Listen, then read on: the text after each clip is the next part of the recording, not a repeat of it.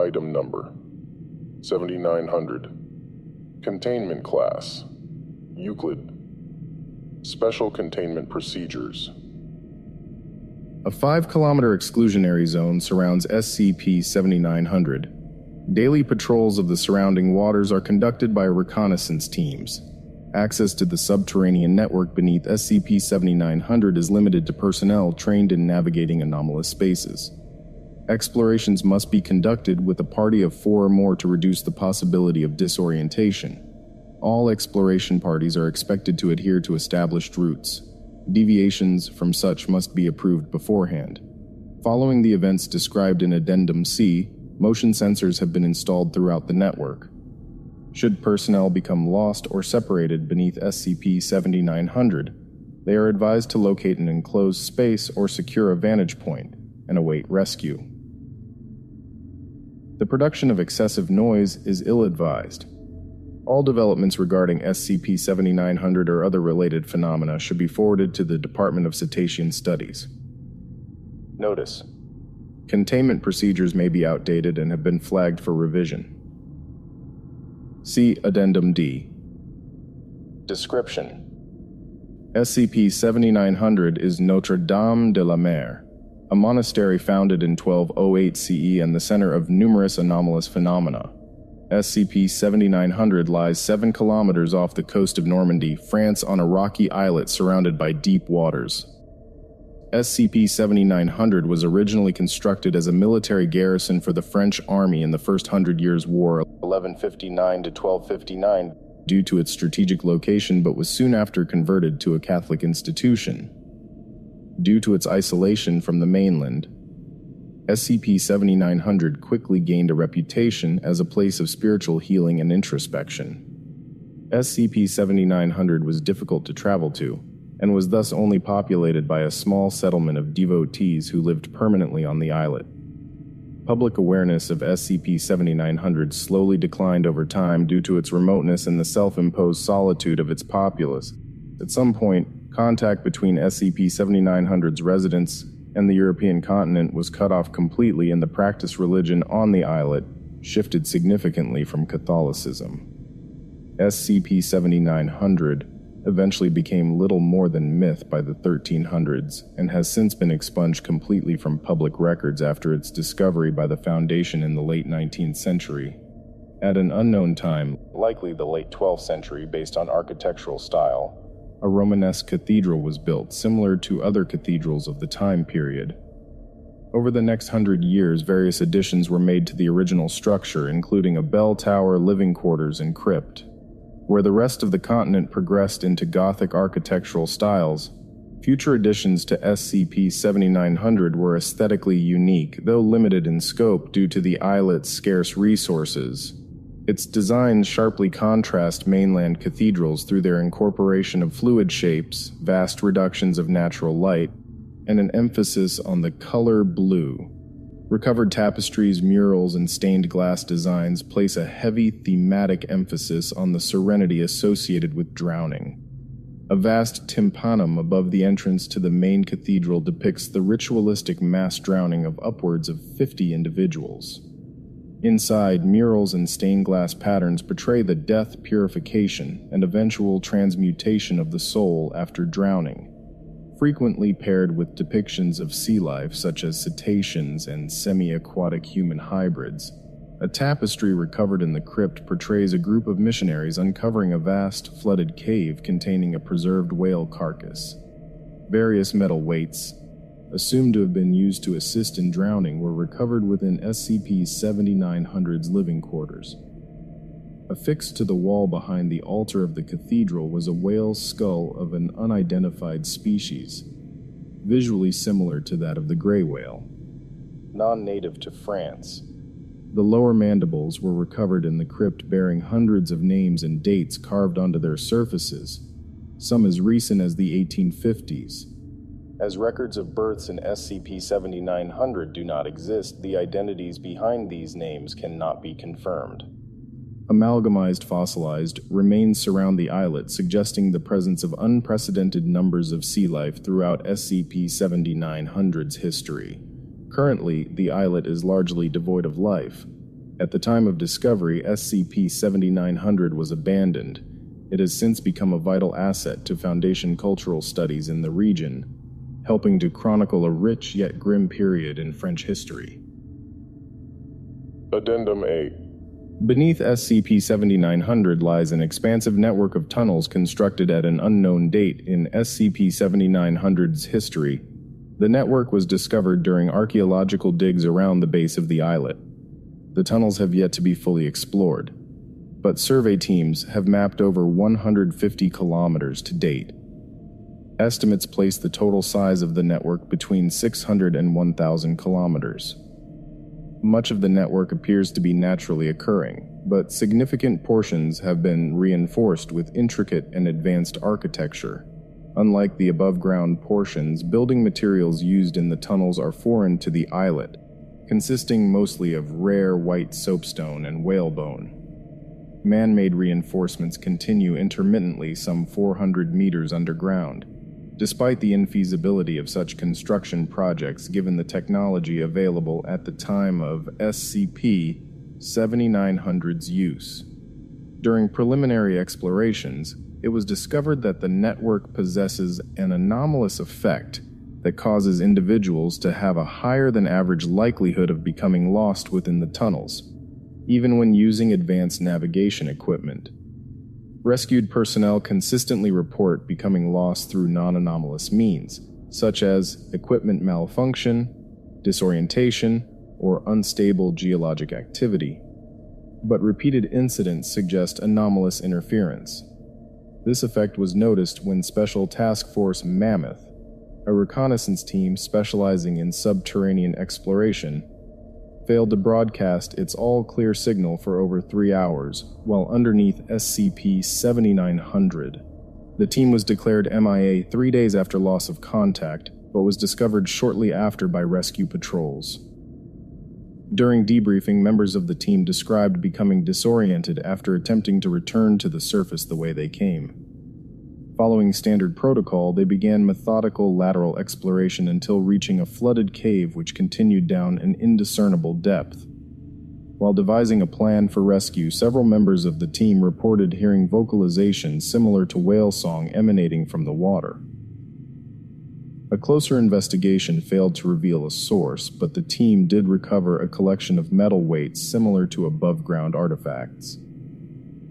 Vocalizations were described as increasing in intensity, amplified by the cave walls, until the team was forced to retreat from the cavern. The following is an excerpt from a testimony of the incident by Rick Costellos, Chief Demolition Specialist for STF, Mammoth.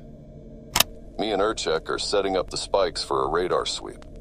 The mission's gone to hell, so we're going to try to find a weakness in the rock for a controlled blast, which would either clear a path or at least alert you guys to our location.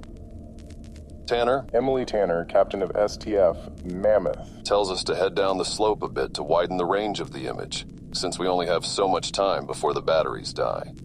We get in about 15 meters from the rest of the team, towards the water. Then I hear something. Sounded like a yelp.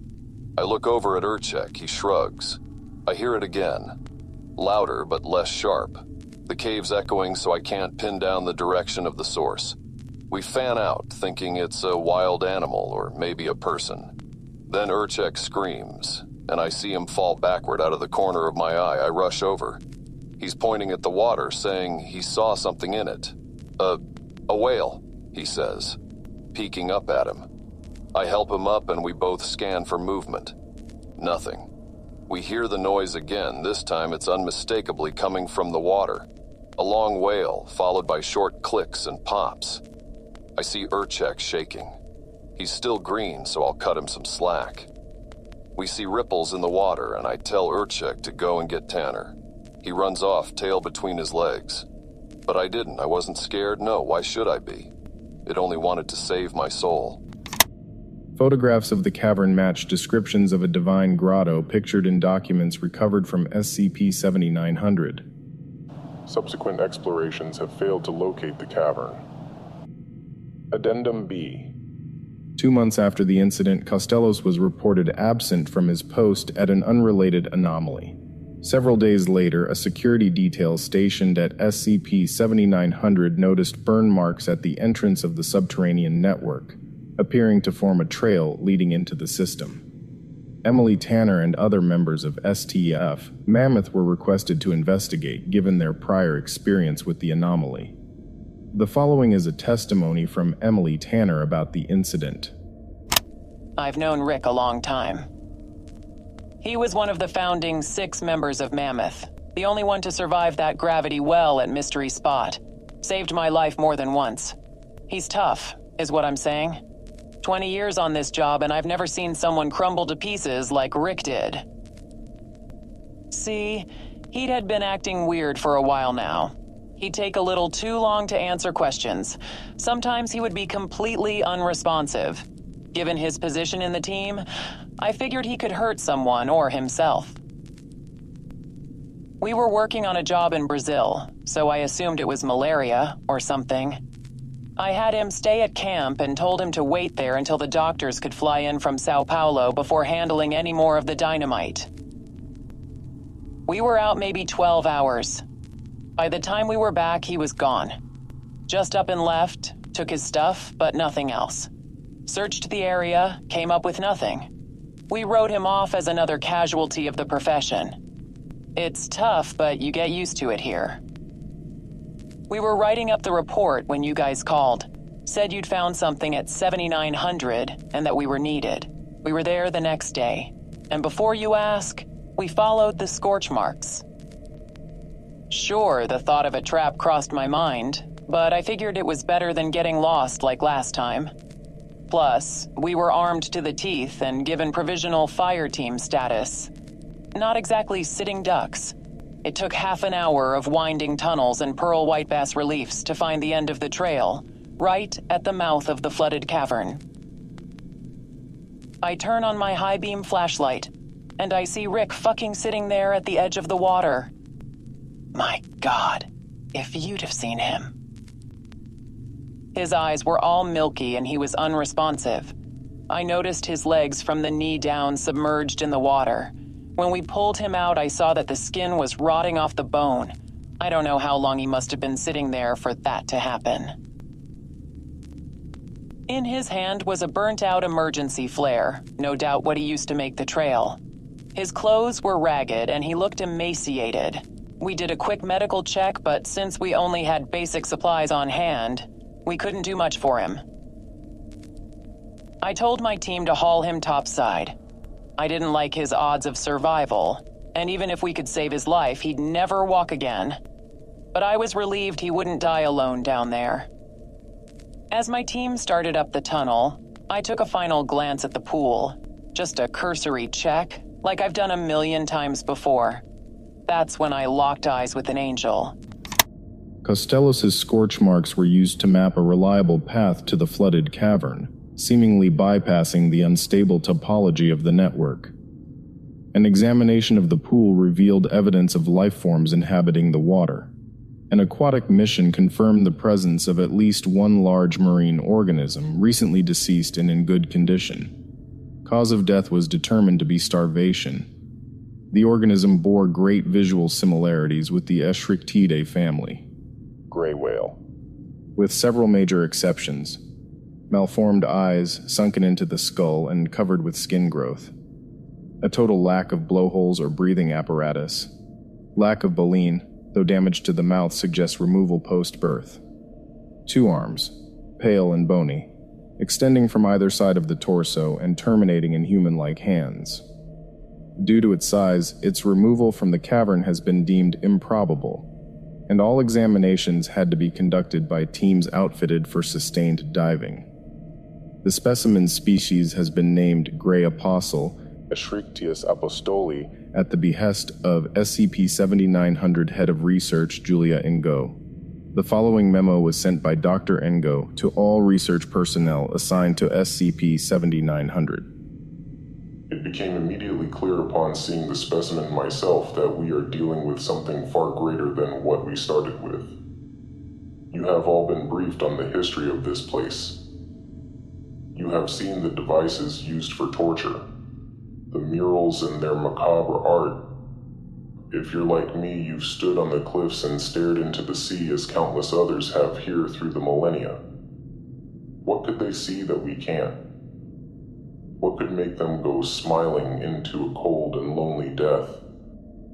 Your peers have no doubt spoken of mania and indoctrination.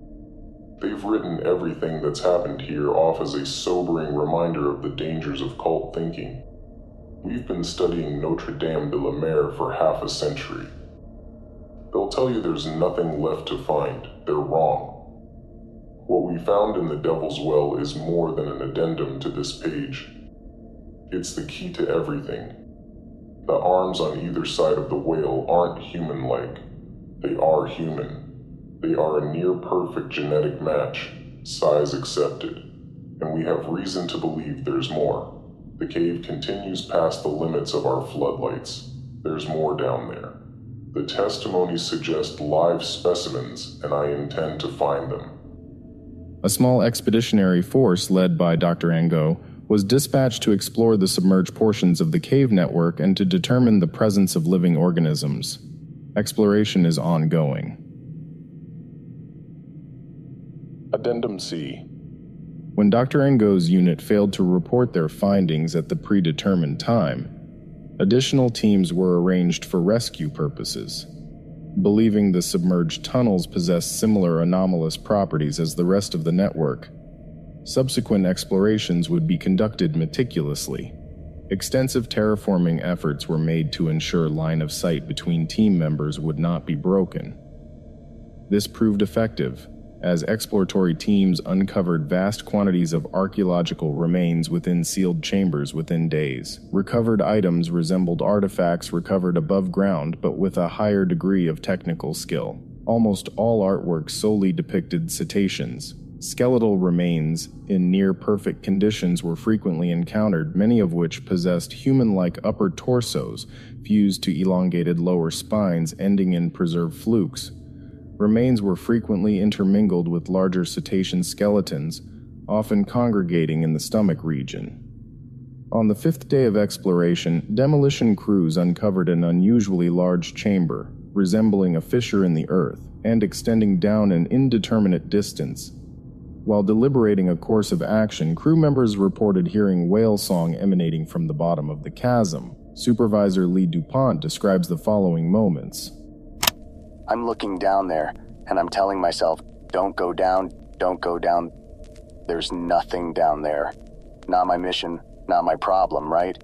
I mean, when has something good ever happened when you poke around where you're not wanted? But that's the thing, isn't it? I was wanted. They wanted me down there. That's what you guys keep getting wrong. This isn't another death cult. It's not another Alligator. It's our fucking ticket out of here. It's a way off of this whole fucking messed up world we're in. They didn't kill Ngo and her team. You want to know how I know that? Because they fucking told me. They have a way of doing that. Communicating something to you in an instant. It's hard to articulate, but after it happens, you just know what they wanted you to know. Like waking up from a dream. I took one look down there. It was over in an instant. My team protested to going down there, but then they saw it too. They heard the sirens call. We start out afraid of the dark, but then we grow up. We peel the curtain back and find out there was nothing to be scared of in the first place. We evolve. And my evolution was in that cave. I don't remember everything I saw down there. It was like a dream. I can't recall the details, but I'll never forget the faces. Horrible, mummified, scared. Millions of them starving to death in that pit. Nothing to eat after the apostles died and the drowning stopped. I see the faces of the devotees, given new life and new blood from the water. I saw Ngo in the bliss of her newfound immortality. I saw my team screaming as they accept God's blessing. I saw Rick and Tanner and Urchek. I saw myself from a distance. But most vividly of all, I saw God, my God, watching from above through the cracks in the rock. A whale's eye, blue as sapphire, and I let his song cleanse and birth me new. He has hopes for us, inheritors of his deluge. It's been so long since he's seen the surface. I can't wait. Lee DuPont was found by rescue personnel hours later. The other 6 team members assigned to DuPont have been declared MIA. Subsequent attempts to locate the fissure described in his testimonies have been met with failure, likely due to anomalous interference. DuPont's skeletal structure began transformation the following morning, and he has been placed in a pressurized aquatic environment to reduce pain and to observe the extent of bodily and mental changes. The Department of Cetacean Studies has been formed to document this and other related phenomena. Addendum D. Recent expeditions have discovered the underwater fissure via demolition efforts.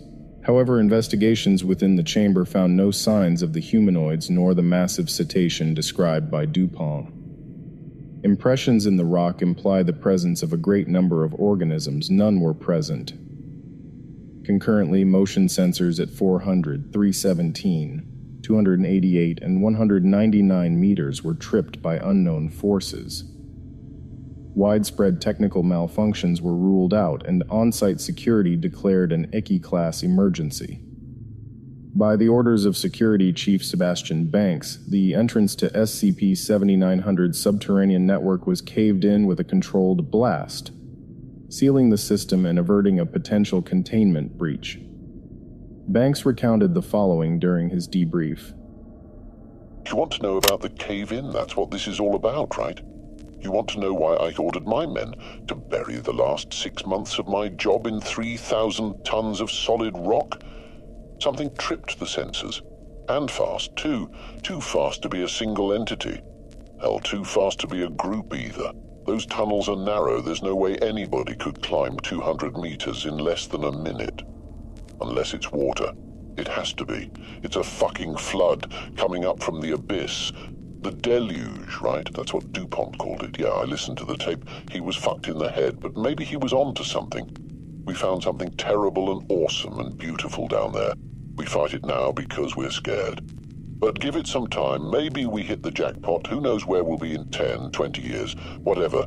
It's over now. That cave's airtight. Nothing's getting out in 1,000 years. But all we've got is time, and water's patient.